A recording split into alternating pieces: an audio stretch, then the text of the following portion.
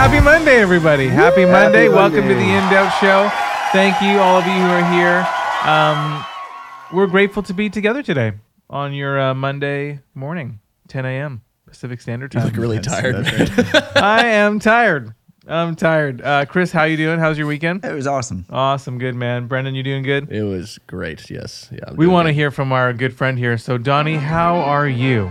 Let me tell you, it's a terrific weekend. Stocks are going up. I made a lot of money. That's all I got to say. Actually, that's not true. They went down quite a bit. I think we're nearing a recession, folks. So you're doing terrible. Quite frankly. Quite frankly, terrible.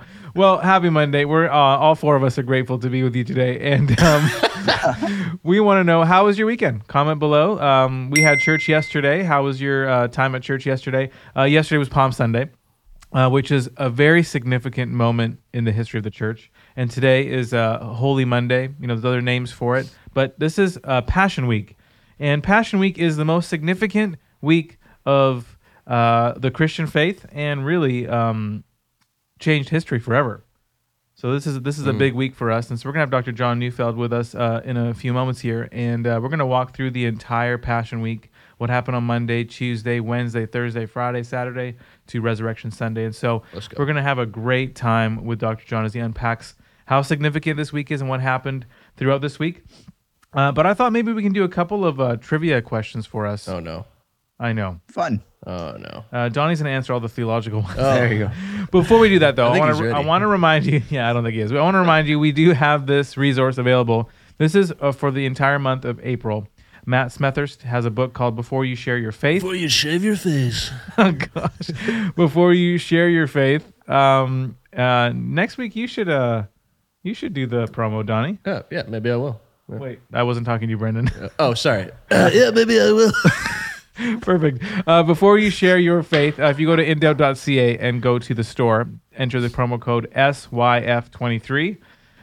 You can get this book for free for the month of April. And so I really encourage you to do that because, Donnie, I mean, seriously, what's free these days?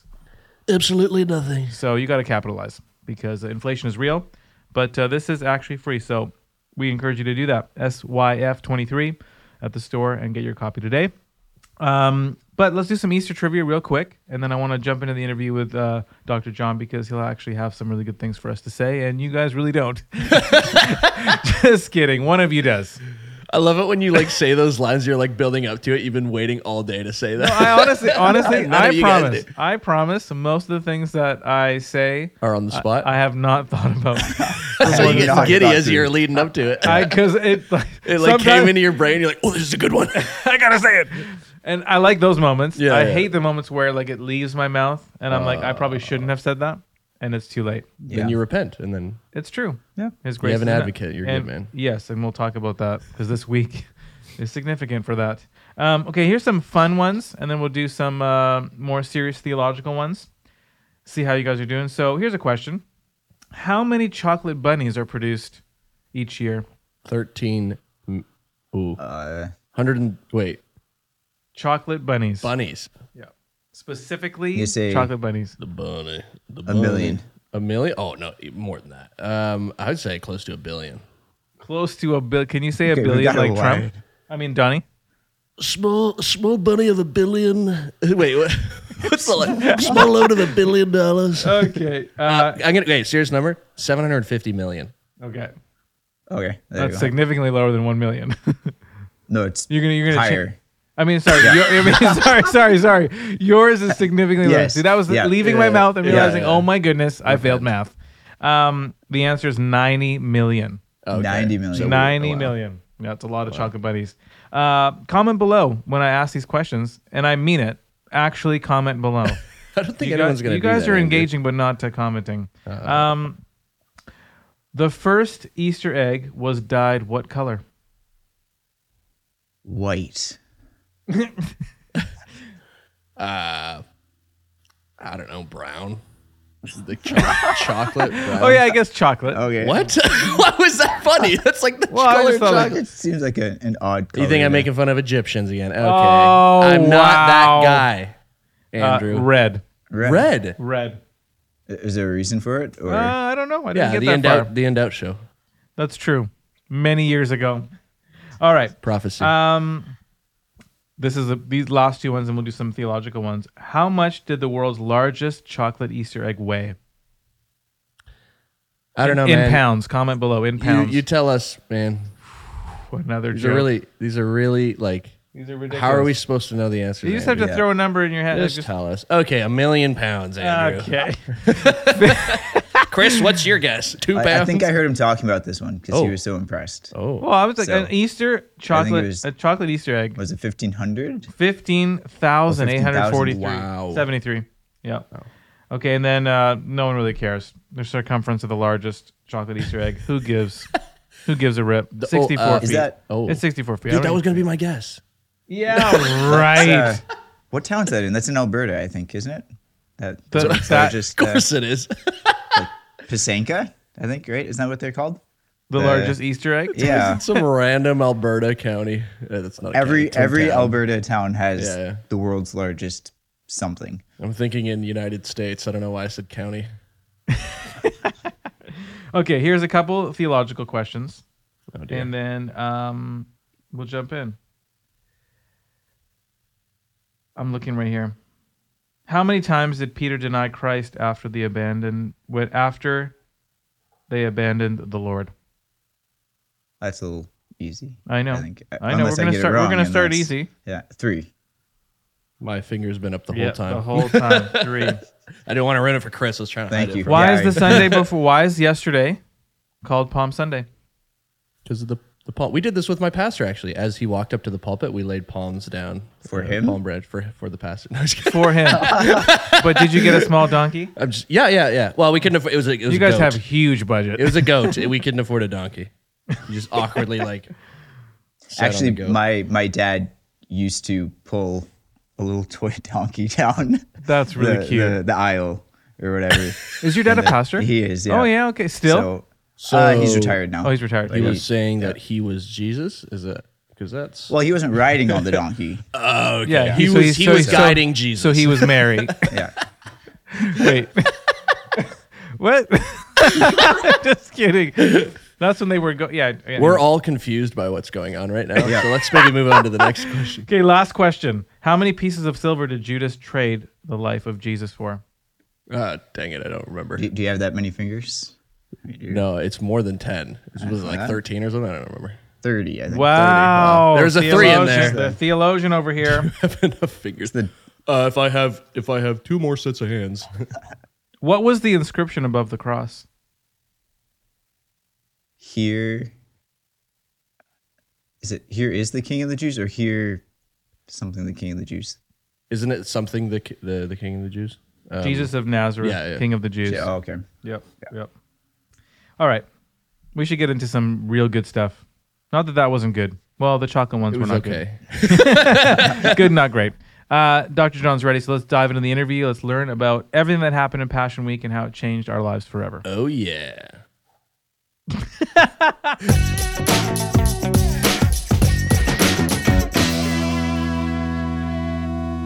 All right, well, we got Dr. John Neufeld with us again. Come on. I feel like you should just be on weekly.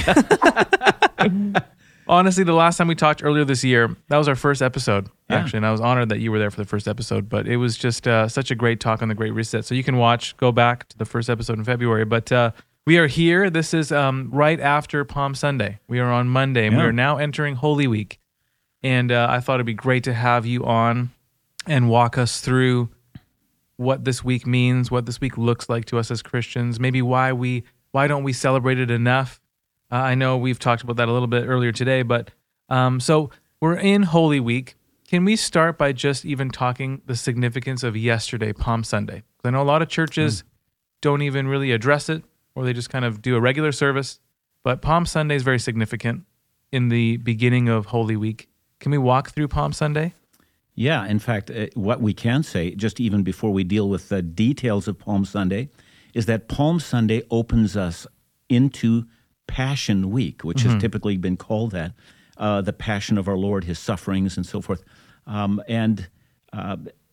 Prior to that, Jesus was resolutely going to Jerusalem. There was a building, a crescendo of anticipation. Is this the Messiah?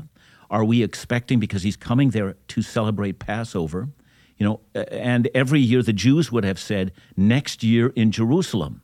That is, we'll meet at Passover again, Passover, the great celebration of the deliverance from slavery in Egypt.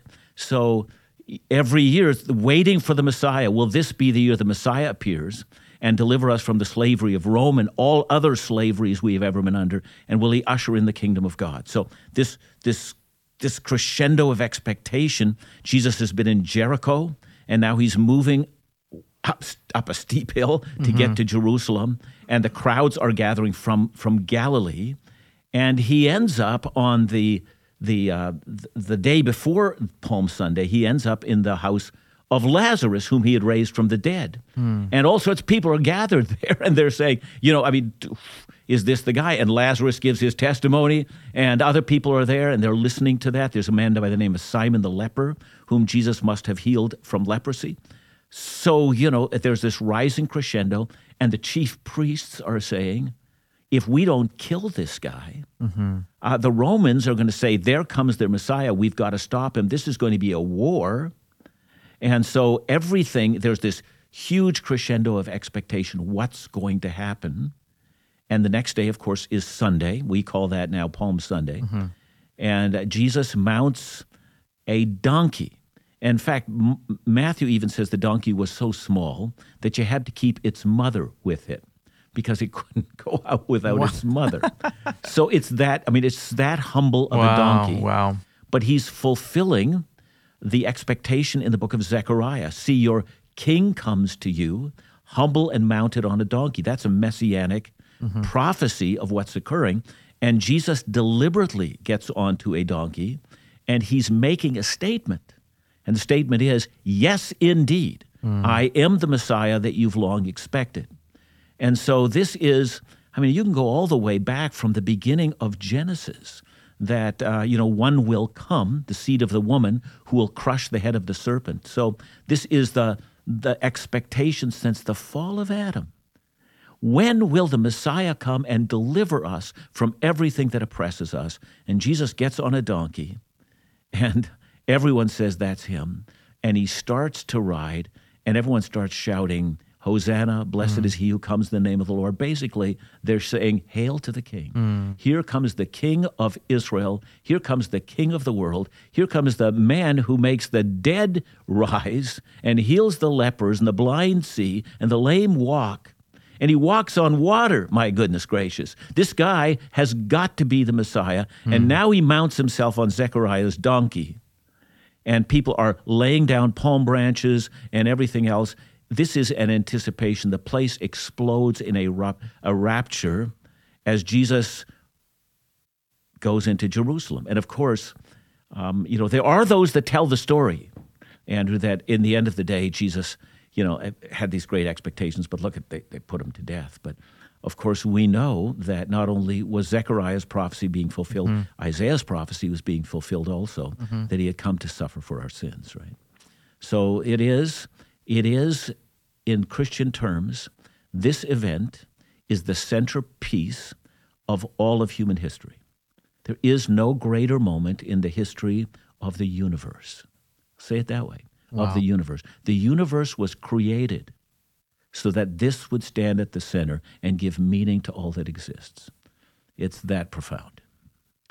It's a cool thing. Man, but we don't see it as that in today's culture. The sad thing to me is, we talked about Christmas, so that in the North American Christian church, Christmas is like the big deal. Yeah. And now Palm Sunday, there are a lot of Christians that won't even have in their churches a Palm Sunday celebration. So it's as if we've turned this whole thing around, and we don't even know what's important anymore. And I think we're losing the gospel because of the way we celebrate. Or we don't celebrate. We don't celebrate. Yep, that's huge. I wonder, so you're saying the most significant moment in history is Palm Sunday? Oh, it's or the just cross. the cross. Yeah, just but this Palm moment Sunday, Palm Sunday opens us up to Passion Yes. Week. Yes. And everything that happens in that week. So by Friday, Christ is Yeah. crucified. And of course, by Sunday, he's raised from the dead. Can we talk through some of the details of the week leading up to it? Sure. So I know Sunday is a big deal, Palm Sunday. what happens on anything significant on Monday? Well, or let me just finish off Palm Sunday because please. I mean, what happens when he rides into Jerusalem? Yeah, he's staying in Bethany, which is, I'm going to say, maybe about 6-7 kilometers out of Jerusalem. So a lot of the pilgrims now, this is Passover.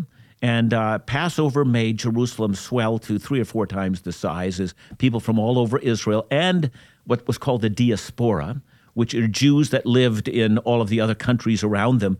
They would journey towards Jerusalem. Passover, you're commanded to be there, so they would come.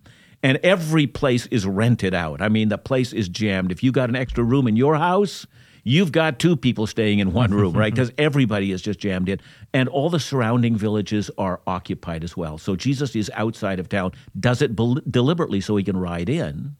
So often we just simply tell the story. So what does he actually do when he gets into Jerusalem? Yeah. And the answer is he looks around and turns around and goes back to Bethany.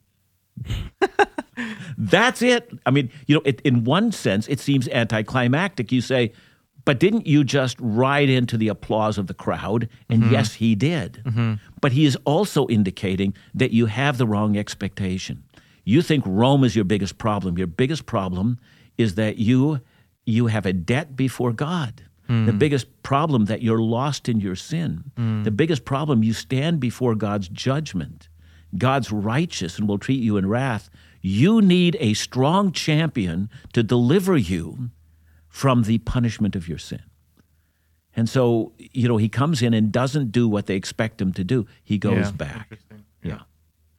So that's Palm Sunday. I mean, it's on Monday that he comes back in.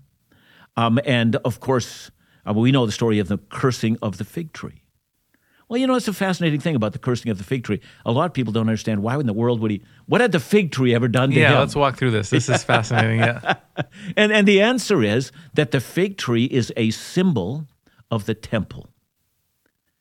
And what Jesus is going to do in his once-for-all sacrifice on Friday is he's going to render all of the temple sacrifices to be useless because his one sacrifice will now supersede everything else. And there are a couple of meanings in that. I mean, one is that, Israel, as Jesus would say, Jerusalem, Jerusalem, you who kill the prophets and stone those who are sent to you. I mean, he's basically cursing the center of Israel's worship, and he's proclaiming that it will be torn to the ground. And so, indeed, that's the cursing of the fig tree is he is already symbolizing that no one will eat fruit from you again. Remember he says that? And that's what he's saying to the temple. No one will eat fruit from you again. So, Monday's an interesting day because he walks into the temple after he's cursed the fig tree. And what does he do? I mean, he overturns the tables of the money changers and everything else. So, this is an interesting day. Monday is lots of... I mean, what do we say happens on Monday? Yeah. I mean, Monday is the time that he's got the place in an upheaval. Yeah. I mean, he's ridden in on Sunday, and he's got everybody really concerned. Now, Monday, he's overthrowing the money changers. And what's fascinating about what he does there is that he knows they're going to set it up as soon as he's gone. They're going to set up the tables all over again. But the entire issue was that it was a racket. The temple was a racket. So, you could, according to the Jewish law, you could bring your own lamb. Let's say you live out in, I don't know, Nazareth or Capernaum or wherever you happen to live, and you don't want to pay for a lamb at the temple. So what you're going to do is you're going to take one of your own, take it all the way to Jerusalem to sacrifice at Passover. But you would know, because it had been done in the past, that the priests who would examine your lamb, even though it was without blemish, they'd say, oh, yes, it does have a blemish. It's no good. They would discount everybody's lamb so that you had to buy one at the temple. You had to buy temple lambs inspected by the proper rabbis, and they'd say, this one's clean to buy. But before you could buy it, what kind of money did you have? And the answer is, well, you've got worldly currency. You've got to take the worldly currency into the temple. They're going to exchange it for temple money, and you're going to get ripped off when you do that. Then they're going to sell you a lamb, and you're going to get ripped off again. So it was ripped off once, twice. And what was interesting as well is the place where this commerce was going on was in the court of the Gentiles. No, it's the court of the Gentiles. It's the place where the Gentiles, whom Solomon had said, when a Gentile comes to this house and seeks you, I mean, Lord, answer his prayer and do everything for what the Gentile asks, so that when he goes back to his own country, he's going to say, surely there's a God in Israel. But there was no room for Gentiles anymore because they were making money. And so Jesus says, my house shall be called a house of prayer for all nations. So, this starts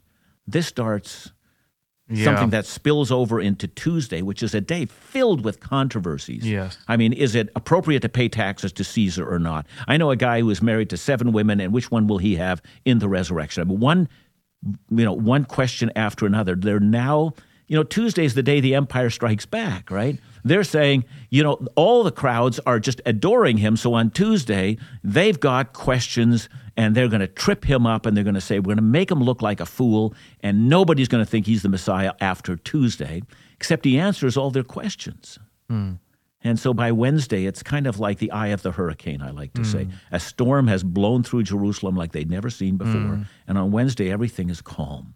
This deathly calm happens. And then Thursday, of course, we move to the slaying of the Passover lambs, which would always happen on Thursday. And so Jesus and his disciples would kill the Passover lamb, and like everybody else would do, and then they would eat it in some agreed-upon place, which in this case is in the upper room. It's fascinating about the upper room. The Gospel of John has 21 chapters, yes? 5 of those chapters, Andrew, chapter 13, 14, 15, 16, and 17, those 5 chapters are about what Jesus said in the upper room. Can you imagine that? Such a big hunk of his gospel is in just these few hours in this room, because John wants to tell us, you got to know what happened in there was earth-shattering. Wow. Then, of course, he goes up on that evening, and he goes on the Mount of Olives into Gethsemane. He prays. He's arrested that night. He begins to be tried already on the night of Thursday, and he actually undergoes not 1 trial, but 6. 3 before Jewish courts and 3 before Gentile courts. And so by Friday morning, by 9 o'clock in the morning, he is being crucified. So it was a night court, which was illegal. The charges were illegal. It was a sham trial. Wow. He's crucified on Friday. By lunchtime, the sun turns dark. It remains dark until 3 in the afternoon when Jesus dies. Saturday, and then, of course, Sunday, he's risen from the dead, and all of the world changed. Wow. I know a lot of churches, even my old church, celebrates Holy Saturday, like a day of the waiting.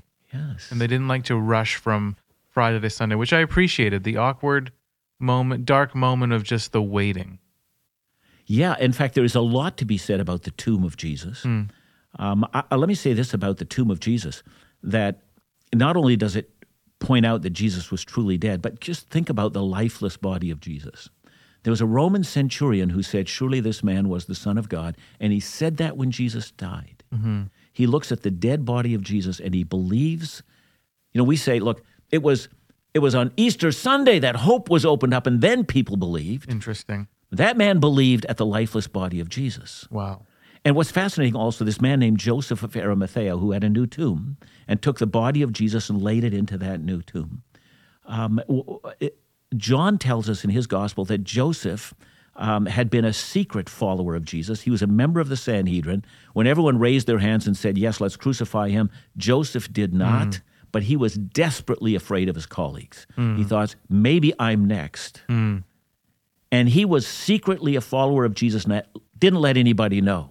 Then when Jesus died on the cross, I mean, of all the times in the world to come out of the closet and say, here's who I am. Of all the time. Can you imagine that? I mean, he goes at that point in time, and he says to Pilate, give me his body. I'm his follower. And he takes the lifeless body. Well, we know the disciples are scattered. I mean, they don't believe anything. Joseph does. Wow. Buries Jesus in the tomb. I don't know what he expected. He just simply says, I will no longer be quiet. And so there's something about the dead body of Jesus. You remember Jesus said, and if I am lifted from the earth, I will draw all men. And there he was lifted on the cross, and now he was dead. And even in his death, he was drawing men unto himself. There is something in this story that is so powerful. It's hard for us to fathom that. That's why I believe we have to keep retelling the story, because Yes. if we don't tell it, the next generation won't know. No. And I feel like we're telling it less and less. We're celebrating it less and less as far as the culture and where we're going as a church. We talked about this before the cameras recorded. We talked about it briefly about Christmas. Yep. Christmas is a big deal. We go crazy for Christmas. And then Easter just comes and goes. Now, in my culture, my family is Egyptian, as you know. You've done a lot of ministry with my uncle, but Easter is huge, and Christmas is just happy birthday. Moving on. What are the dangers when we reverse that here in North America? Because we don't talk about, the details like this, and even starting in Palm Sunday. So there are 89 chapters in the four Gospels. Mm-hmm. Matthew, Mark, Luke, and John are the, we might say biographies of Jesus. Mm-hmm. So they tell the life of Jesus. I'm going to say just shy of 5% of what we find written in our Bible, in those four books, are about Jesus' birth. Mm-hmm. About a third of those books deal with Passion Week, which includes riding into Jerusalem on Palm Sunday, all the way through his suffering and everything else leading to the cross and the tomb and the resurrection. That's 1/3. Mm-hmm. And then if you look at the rest of the New Testament, Yeah. think about Revelation, where Jesus is presented as the Lamb who has been slain. Mm. Think about what Paul says in Romans 3, that he is the propitiation, the wrath-bearing sacrifice for our sins. Over and over again, the New Testament returns to the theme of the cross. It never, Andrew, returns to the theme of the birth. Not that the birth isn't important. But where's the emphasis in the Scripture? That's clear. And where's the emphasis in terms of our celebration in the Western Church? Something is desperately amiss. How is that dangerous for us? Well, you see, Christmas is really popular for the non-Christian culture as well. Yes. And it's popular because, it's a boon for the merchants. Yeah. There's so many businesses that, they make up the rest of their year. shortfall Yeah, for sure. at Christmas time. So it's important that we keep on whipping up Christmas. The economy needs Christmas. My response is the economy might. I'm not an economist. Yeah. I'm a theologian. I'm not an economist. So my response is, I guess, it's something else to ask the question, what should Christians be doing?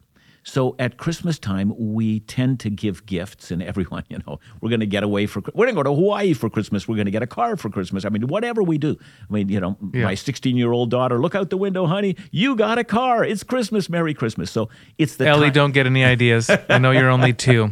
You got 14 It's the years. time of it's the time of self-indulgence. Yeah. But Easter, we can talk about Lent in a bit, but Easter usually, we begin the celebration of Easter 40 days before, which is the beginning of the Lenten period. Mm-hmm. And it's a time of self-denial. Mm-hmm. It's a time of sorrow. It's a time of self-examination. Search me and try me, see if there is any wicked way in me, and lead me to life everlasting. It's becoming serious again and asking God to renew us and to come to terms again with what great sacrifice was required to give us forgiveness of sins. So They're opposite. they're opposite. Christmas is get, and it seems like Lent and Easter is actually giving up. Yep. Pick of up your yourself. cross, Yeah. deny yourself, follow me. No one wants to do that. They want to get. In our culture. Yeah, except it's so empty in the end. After a lifetime of getting, every time we continue to self-indulge, we find ourselves just a little emptier than we were before. Isn't that ironic? Oh, my. So you mentioned Lent, and I'd like to talk about that and just get some understanding of it. Maybe a lot of people who are watching or listening don't understand what Lent is. So it's 40 days before. Can we talk first about Ash Wednesday? Yeah, Lent, 40 days before Yeah. Easter is always a Wednesday. Yes. And That's Ash Wednesday. And we call that Ash Wednesday. So why? Yeah. Well, historically within the church, Ash Wednesday was called that because believers would gather for worship and service, and it would introduce the Lenten period and a time of reflection and examination. And so people would come forward and receive either from a minister, sometimes a priest, depending on one's tradition, and the priest would make a sign of a cross on your forehead in ashes. And the idea is that this was a time of dust and ashes is mourning. So this is a time of mourning. This is a time of humility. This is a time of seeking the Lord while he may be found. And so it would introduce us into this time period. So Ash Wednesday was always the gateway, the entrance. Okay, we're now in the Easter season. It's time to think about and reflect on the meaning of the cross. And I was doing a tour in the U.S. and I was in San Diego, and I remember going to a restaurant with a friend, and every single person in the restaurant had an ash cross on their forehead. Interesting. Which I thought was very fascinating, because I'm assuming that all those people there are devout followers of Christ. I mean, I could be wrong. Yeah. But it seemed like it was a little bit of a trend, kind of like Christmas is a cultural trend. So I just thought that was really interesting that everyone was doing it. Yeah, I mean, there's nothing in the Bible that says we have to celebrate Lent. Let's be clear about that. Yeah. But there's nothing in the Bible that says we need to celebrate Christmas. Yeah. And it's fascinating to me that in the North American church, if you say, I don't celebrate Christmas, we kind of think you might not be a Christian, right? Yeah. But if I don't celebrate Lent, well, that's what expected, right? And yet Lent goes right back to the foundation of the church, and Christmas doesn't show up till almost 300 years. Yeah. Fascinating. So the reality is this is our ancient tradition. Yeah. But there's something else that's involved. I think one of the reasons why Lent has gotten a bad rap is because people do silly things during Lent. I'm going to give up chocolate during Lent. You hear about all that stuff, right? If you gave up chocolate, God bless you. My response always is that we ought to do what Psalm 139 tells us to do. Search me, O God, and try me, and see if there be any wicked way in me. So Lent should be a time of self-examination, asking the Holy Spirit to give us insight if there is anything in the way in which I'm acting or a habit that I've formed in my life that is displeasing to the Lord. So let me give you an example.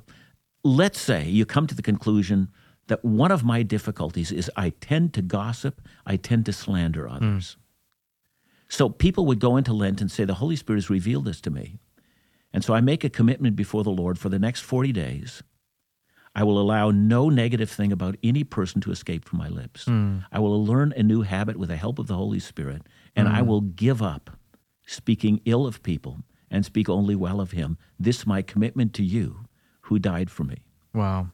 So this helps us celebrate, because when believers do self-examination and when we build it into a tradition, then we expect ourselves to come every year and ask, Lord, renew me again. Have I allowed undisciplined patterns to develop in my life? And rather than to let them go on year after year after year, every single year we come back and say, what are those things? Cleanse yourself from them. So that can be a great practice as believers enter into that period. Yeah, that's huge. And you mentioned Lent is not necessarily there's no biblical reference to it. No, there's no biblical reference to it at all. Yeah. Outside of, we do know that in Scripture there is a pattern of developing celebrations. So we know that very early on, the Christian church had 3 celebrations throughout the year. The highlight was always the Easter celebration. The second one after that was Pentecost, which is not only the coming of the Holy Spirit, it's that for sure, but it's also, that's the church's birthday. Huge. That's huge. Yeah. This is when the church began. So that was always a huge celebration. North America has, I'll bet you most North Americans don't ever remember celebrating Pentecost. And then the third one would be the celebration of Epiphany, which would be celebrated in January, by the way. And it would be the celebration of the beginning of Christ's public ministry when he began to preach, repent for the kingdom of heaven is at hand. So after he is baptized by John, he goes public. And they would say this is the time when the great light began to shine in the world. So years later, Christmas gets added to that. Yeah. But weirdly enough, in North America, it's almost like we're left with the Johnny-come-lately. And I'm not arguing against Christmas. I mean, I'm all for it. I love Christmas. Yeah. But it's just fascinating how that one has been elevated and the other ones are almost gone. They're almost gone. Yeah. Yeah, and that's the dangerous. Easter remains, but it is languishing. Sometimes it looks to me it's almost on a respirator. Yeah. Yeah, that's really sad, because we just walk through Holy Week or Passion Week and it's like, this is the foundation of everything. I know. This is everything. This is our faith. Yeah. Yeah, if we can't get together and celebrate our faith, I mean, when do we do that? Right? Yeah. And you mentioned when we were talking before that Lent is not really a biblical practice. So you posed the question, like, do Christians even partake if it's not biblical? Well, you see, here's the thing. We are given freedom, and I will not condemn someone who takes no time to celebrate any Lenten celebrations. Yeah. We're given freedom in this sense. Yeah. But if we're going to do that consistently, we need to start releasing people who say, I don't do Christmas. Right. Stop looking at them down our nose. Yeah. Stop pretending you must belong to some kind of a cult if you don't do that. Then have the same attitude across the board.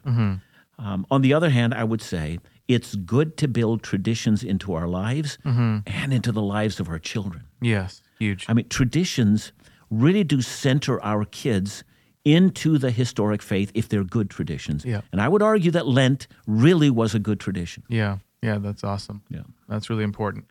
Going to Passion Week, I do have a question, and we didn't really talk about this before, but in that week, Judas betrays Jesus, and there's that whole thing that happens.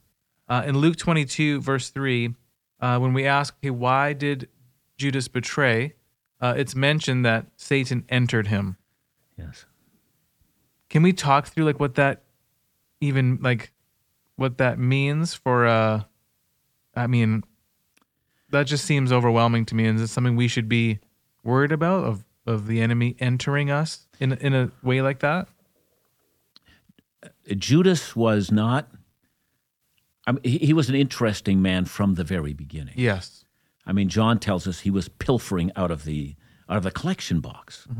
And that when Mary comes to, pour the perfume on top of Jesus' head to prepare him for his burial, I mean, Judas is the one that led the way to say that could have been sold and given to the poor, because that was very, very expensive stuff. And then John interjects and says he didn't say that because he was even slightly concerned about that. And so he did that because, he was only worried about the money that he wasn't going to get a chance to steal. Interesting. So already the man had ulterior motives for following Jesus. Yeah, from the very beginning. I think he looked at Jesus and said, if this guy's the Messiah, and if I'm near to him, when he takes his kingdom, I'm going to be rolling in it. And so, I mean, he always thought, what do I get out of this monetarily? And then, of course, he makes the deal with the Pharisees, the chief priests. And so he gets paid out for that, argue maybe around 3 to 4 months of wages he gets in his pocket for that. And then, of course, when he is at the Last Supper, and then he goes out, and I love the way the gospel writer says it. He goes out, and it was night. The light of the room, he walked into the darkness. So when we say that Satan entered him, when Satan enters him, I'm going to say this about Judas. He, at that juncture, has no way back. He is now unredeemable. Peter may have denied Christ. Christ reinstated him. Judas betrayed Christ, and his end was now ruined. He was sold out to the way of evil. And even though, in the end, the money became horrible to him, he's running to the chief priest and saying, I can't, this is blood money and all sorts of stuff, and he's beginning to panic. And the chief priest said, what's that to us? I don't care. I mean, if Judas would have said, I'm going to hang myself, they'd have said, not our problem. So he has nowhere to run to. And recognizing he separated himself from Christ, he now remains separate from Christ. So his future and Satan's future is one and the same. Wow. Yeah, it's huge. You read through the story, and you keep finding things. Yeah. The Bible is just living and active, and you keep discovering and discovering, and you dig and you discover and you discover. Well, it's because I'll tell you this, as a pastor, getting back to the Christmas theme, as a pastor, I always struggled around Christmas because there are just a few texts. Right? Yeah, what am I going to I got to preach on? And I got to really work them hard, right? But there is no end of texts. Wow. Around the whole Easter season that I could cover. I could cover months of the stuff and never get to an end by the end of my life. Just do it every year, several months of it. And the fact is, the more you dig, the more you begin. do an examination of Judas and warn God's people that if you allow these sins that Judas allowed to grow inside of him, never be checked, never be under repentance, never do what we tell people to do at Lent, to have the Holy Spirit examine us. Are there wicked ways in me? And I will renounce them now for the sake of the cross. So if you never do that and you allow these sins to continue to grow, look at Judas and say, that's where this leads to. Yep. So there's lots of lessons to learn. Wow. Yep. So good. I think that's a great transition for us to dive into some dangerous doctrines. I want to talk about sin and talk about different things. So now we're going to do dangerous doctrines. Whoa! Looks like it's time for dangerous doctrines. Dangerous doctrines. Hope that wasn't too loud on your ears. Should have done a check first. But all right, so I want to talk about. So this is something that's pretty heavy, heavy theology. But I know we can unpack it together and we can share it in a language that we can all understand. Because this is even hard for me. But I want to talk about something that's getting popular. So we want to talk about penal substitutionary atonement, and there are a lot of churches and leaders who are kind of denying it and walking away from that reality. So first, break down penal substitutionary atonement for us, and then we can talk about the dangers of not, standing on that theology. So 3 words: penal, penalty. Substitutionary means he is substituted for us, and atonement is that his life pays for our sins.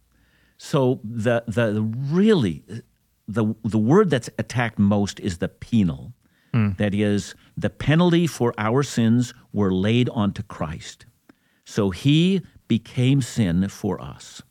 In the Garden of Gethsemane, Jesus is sweating drops of blood. Martin Luther said, no man ever feared death as much as Jesus. Yeah, that's huge to think. That's huge to think. And we say, well, how would that be if he's the Son of God? Shouldn't he be peaceful? It's because a cup is being, he says, if it be possible, take this cup from me. Nevertheless, not my will, but yours be done. So a cup is extended. And in the Old Testament, especially in Isaiah and in Jeremiah, the cup is a cup that's filled with the wrath of God. In those prophets, God says to the nations that oppose him, I'm going to give you a cup of my wrath, and you must drink it. And it will cause you to go mad, you will stumble, and you'll fall, and you'll be destroyed because you've drunk this cup. So the cup is the cup of God's anger. And now the cup of God's anger is being extended to Jesus. And in this cup is the anger of God for the sins of the entire world. So it's not the death per se, it's the cup. Not the death, yeah. See, there are other people that have suffered as much as Jesus physically, but nobody has been offered the cup of God's wrath. And so in that sense, Jesus suffered far more than the sum total of all human suffering.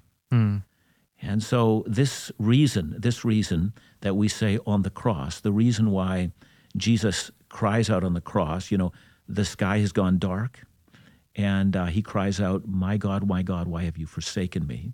And the implication in that statement, for so long, because hour after hour on the cross, the Father was pouring out onto the Son his wrath. And as the wrath is being poured out on the Son is suffering horribly on that, and he's paying for the sins of the world.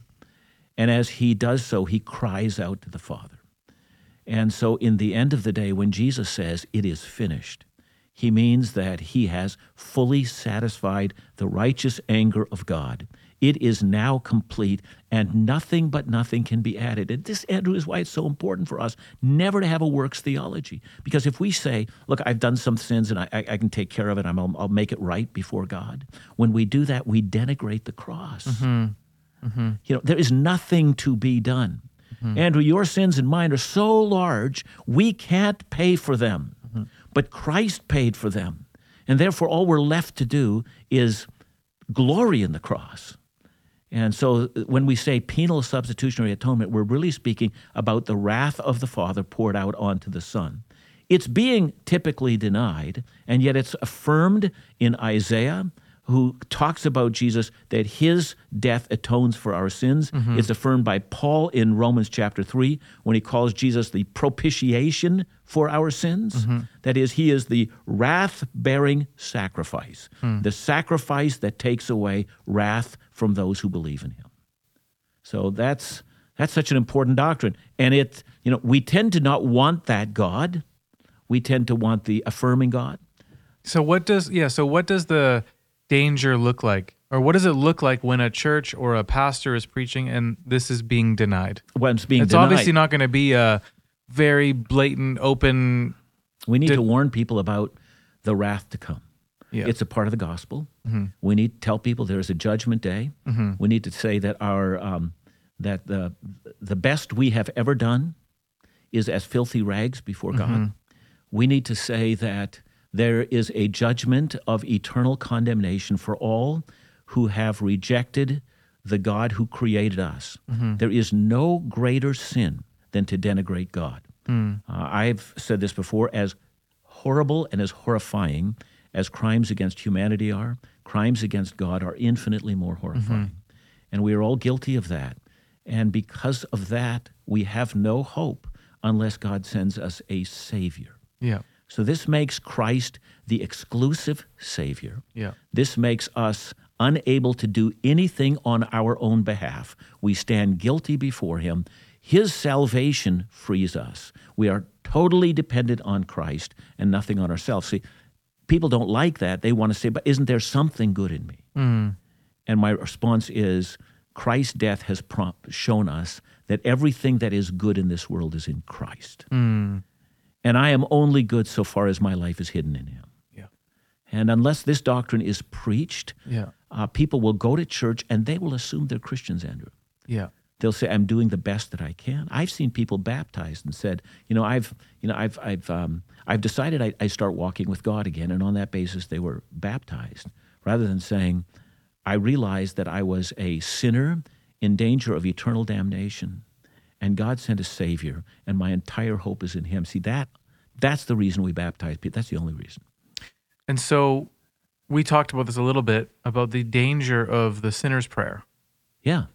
and how I watched a guy online talk about how, the sinner's prayer has led many people to hell, is what he said. And I thought, well, that's a crazy statement. So I kind of dug deeper to see what he's talking about. And I get what he's trying to say. We talked about this a few months back, about what you win them with is what you win them to. And so if you're winning them with fluff, then all of a sudden, So what would you say about that? Because I feel like maybe a lot of people are assuming they're Christians. Yeah, now I want to be careful here on the sinner's prayer, and that is to say, look, there are a lot of people who understand Yes. God is holy, I'm not, I need a Savior. Yes. And therefore, the sinner's prayer for them is an act of, I renounce my sin, Yeah. I fly to Christ, Yeah. I am now from this day forward, put my confidence in Christ and none in myself, Yes. and I humble himself and call him Lord and God. It's a great sinner's prayer. We ought to do it. Yeah. But if the sinner's prayer is only that I knew that there was something lacking in my life, there was some meaning or some joy that was lacking, and so I'm just adding God to fill up that which, there's still a hole inside me, and there's never a renouncing of sin. If the sinner's prayer does not lead us to renounce our sin and turn from it and fly to Christ, then it leads us to damnation. That's a fact. So I want to be careful. It's the misuse of the sinner's Misuse prayer. of it. Yeah. Yeah. And leaving out the sin part. Yeah, and the Savior part. Yeah. Yeah. Yeah. Because if there's no sin and no Savior part, what is the prayer then? You're just trying to fill in a... Yeah, the thing is that I think that if I ask Jesus into my heart, by the way, you can search the entire Bible through, you'll never find anyone asking Jesus to come into their hearts. Now, I'm not saying it's wrong to say that. It's just not a biblical formula. The biblical Which is a huge eye-opener for maybe many people who are It listening. is. Yeah, Oh, yes, that's because huge. a lot of people think it's in the Bible, so, Yeah. write me and show me where it is. Yeah, please. But what's really there Yeah. is repent Yeah. and believe the gospel. Yeah. That's what's there. Yeah. Yeah. And I think with this denial of penal substitutionary atonement, there's not a lot of repenting because... That's right. Yeah. That's where the danger is. And then we also open ourselves up to universalism, because everyone else is trying hard and they're seeking God in the way that they want to and so forth. Define universalism. For the Universalism people who are is the listening. idea Yeah. that in the end, every single person will be saved. Okay. So that's the idea. And so if that's the case, then all we're left with is, finding our own pathway. And in the end, whatever that pathway is, God will honor that because God's affirming of everyone and so forth. So it basically recasts God in a late 20th century, early 21st century cast, a mold that we... Basically, it makes God like ourselves. I mean, we want to be affirming, God's affirming, that kind of thing. So it takes our culture and then imposes that and says, that must be God. Yeah, I see that happening a lot. And so what would the dangerous doctrine when people deny this theology, what would that look like on a Sunday morning just to warn people? Because it's going to be subtle. Yeah, basically, it looks like, first of all, the gospel is not heard and preached. Right. So you're not hearing about... You're not hearing that you are unworthy of God, that you stand before the bar of judgment, that you need to renounce all known sin, and that you need a Savior. See, when you haven't been told that, or when you're said, look, we're just going to be more seeker-sensitive because that tends to be off-putting, then you begin to develop a view of the cross, where the cross tells you everything from, this is the extent of God's love, which it is. But it simply says, look, this is how much God loves you. And I've heard people say, God loves you so much, the cross tells you he can't live without you. And to that, I always respond by saying, well, as a matter of fact, eternal ages existed before you came about, and God was doing quite fine without you. Right? Yeah. So, you can live without you. Yeah. Quite well, thank you very much. Yeah. That's not the message of the cross. Yeah. The message of the cross is that God loves. That's true. However, we haven't yet defined the kind of love. It's the kind of love that takes sinners deserving of eternal damnation and brings them to the place of utter repentance. Augustine, great theologian, said, when you first confess your sins, that's the first time in your life you and God have ever been on the same page.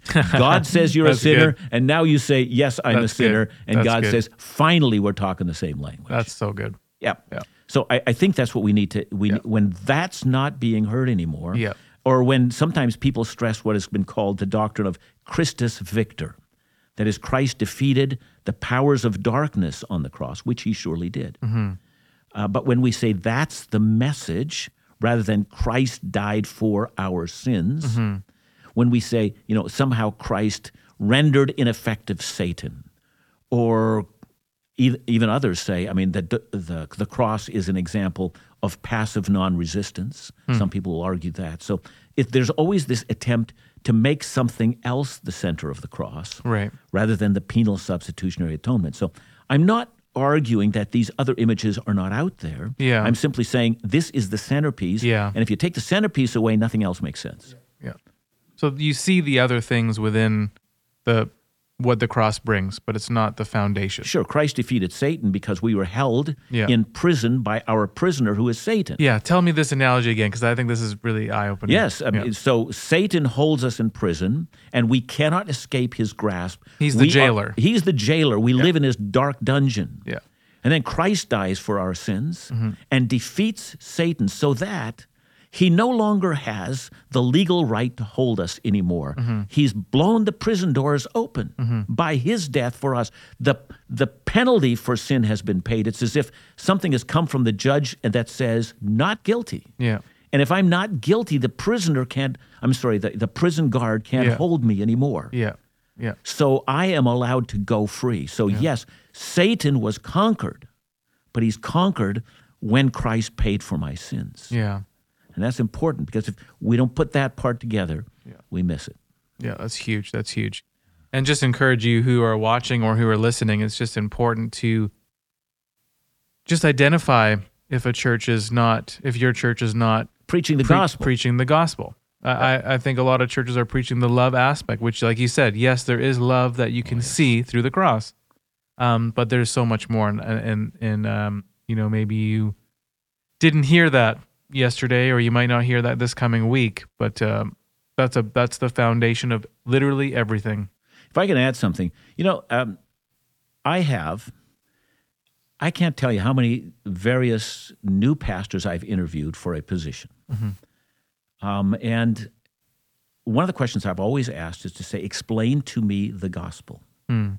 What is it? If I don't know how to get to God, explain to me how I can get there. And then I just listen. And I've had lots of people say, well, you've got to follow Jesus. Not arguing we shouldn't be following Jesus, right? And lots of things. And I remember one guy, he had talked for over half an hour, and then I said, now stop for a moment here, because in this half an hour that you've talked, you've not once mentioned the cross. Tell me why that is. And he said, I don't know. So it's just that he didn't know the gospel, you see. And you don't know the gospel if you're not talking about that our sins have consequence, and that we need a Savior, and only the cross removes our sin and pays the guilt for our sin. Yeah, that's the gospel. Yeah, that's the gospel, and that's the whole point of this week as we lead up to an amazing weekend for Easter. That's why we celebrated Palm Sunday yesterday. This is the biggest moment in the history of the world. Hallelujah. And I know that because Peter says that Christ crucified before the foundation of the world. So God created a world that would, the greatest highlight of his glory, of his greatness. It's not creation, but it's the cross that's put at the center of creation. Creation exists so there could be a cross at the center. Yeah, amen. Amen, amen, amen. Awesome. There's one funny story that I wanted to share before we leave, and I don't even know if we should do that. It's just about my uncle when you went to Egypt on Easter. Yes. So tell us about that situation, because I just find that just so funny. Well, there's two stories, and they're both funny. Yeah. Okay. And one of them, we were going during the day to a church, and we were going Easter, and there was a banner across the street. I don't know if I've told you this one. Yeah. There's a banner across the street in Arabic. Yeah. And your uncle said to me, can I read that banner to you? And I said, sure. And he said, well, I'll translate it. It says, preaching here today from Canada, Dr. John Neufeld. And I said, yeah, right. You're hilarious. That's what it said. And I didn't know it. And your uncle, bless his heart, he thought everyone should be ready to preach, pray, or die at a moment's notice. He's testing you. Yeah, and I did. I preached that place. I still remember we walked in, and I'm ushered to the front. I wasn't expecting that. I was expecting to sit in the pews. Yeah. And I'm ushered to the front, and I've got just a little green pocket Bible. That's all I had with me. And I've got that out, and I'm saying, okay, I'm going to go sermon? there. I was right. So that was the first time I ever preached in Egypt. Wow. And it was that. Yeah. Yes. Hopefully that wasn't the last. Was that the last? I know that church has never had me back.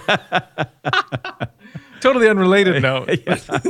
How long did you have to write a sermon? Thank God their worship is long. Well, yeah, it was long, right? Was it like 2 opening songs and you're up? No.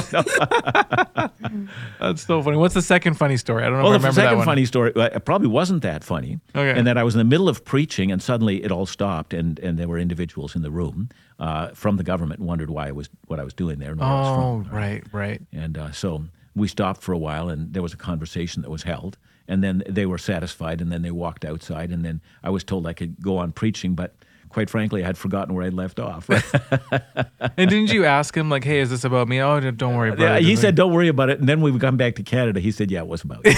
Yeah, I just didn't want to scare you. But I love in Egypt how Easter is a big deal. It's huge. It's huge. And Christmas is a very small deal compared to Easter. And I pray that for us who are listening, if you're watching or listening, that Easter is a big deal for you too. And I'm really grateful for you to unpack what this week looks like for us, how significant this week is, how significant yesterday was for Palm Sunday, and how it started this whole week, and how significant and beautiful and amazing this weekend is for believers. And so I hope you're inspired today when if you're watching or listening, and to just be in your word, diving into your word, immersing yourself in this story, and realizing that this is the moment that changed your life and changed history forever. So thank you so much for unpacking that for us. Thanks for having me. God bless you, man. Thank you. God bless you, Andrew.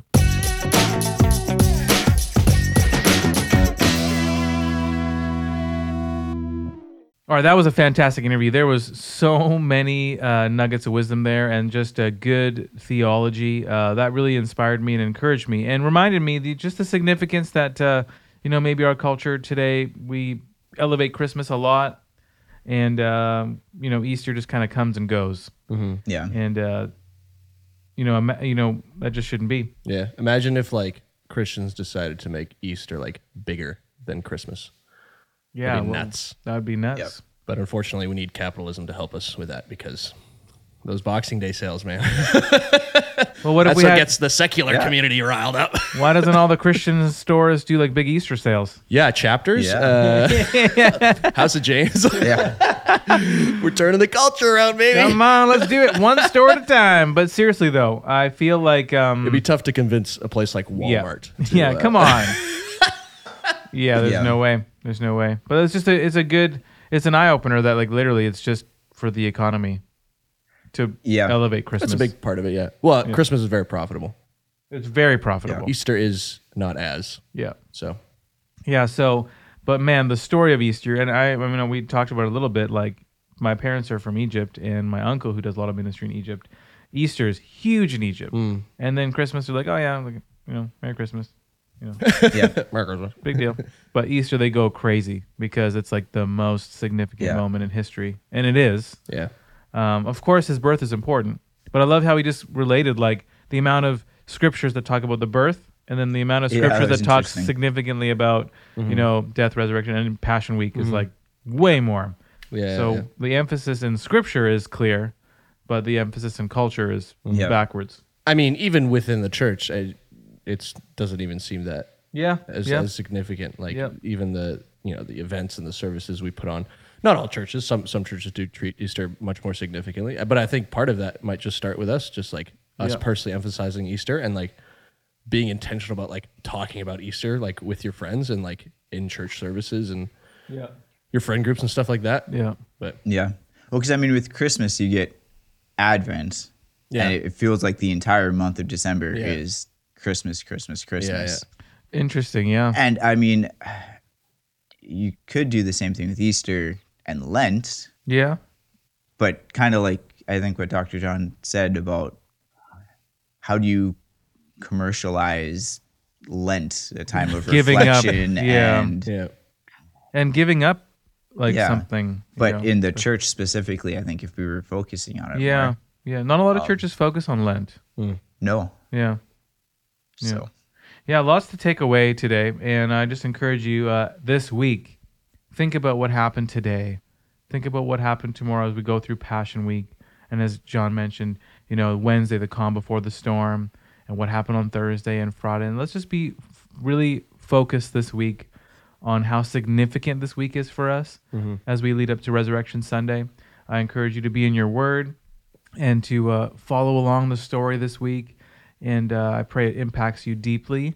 And next Monday will be Easter Monday. We have a young couple joining us. We're talking about some family life stuff. And so, but this week, let's just focus on all things Easter. And we just pray that, this story, maybe you're listening or you're watching and you haven't given your life to the Lord yet. We pray that dive into your Bible, read this story. And we pray it changes your life forever too. Have a great week. And we'll see you next Monday.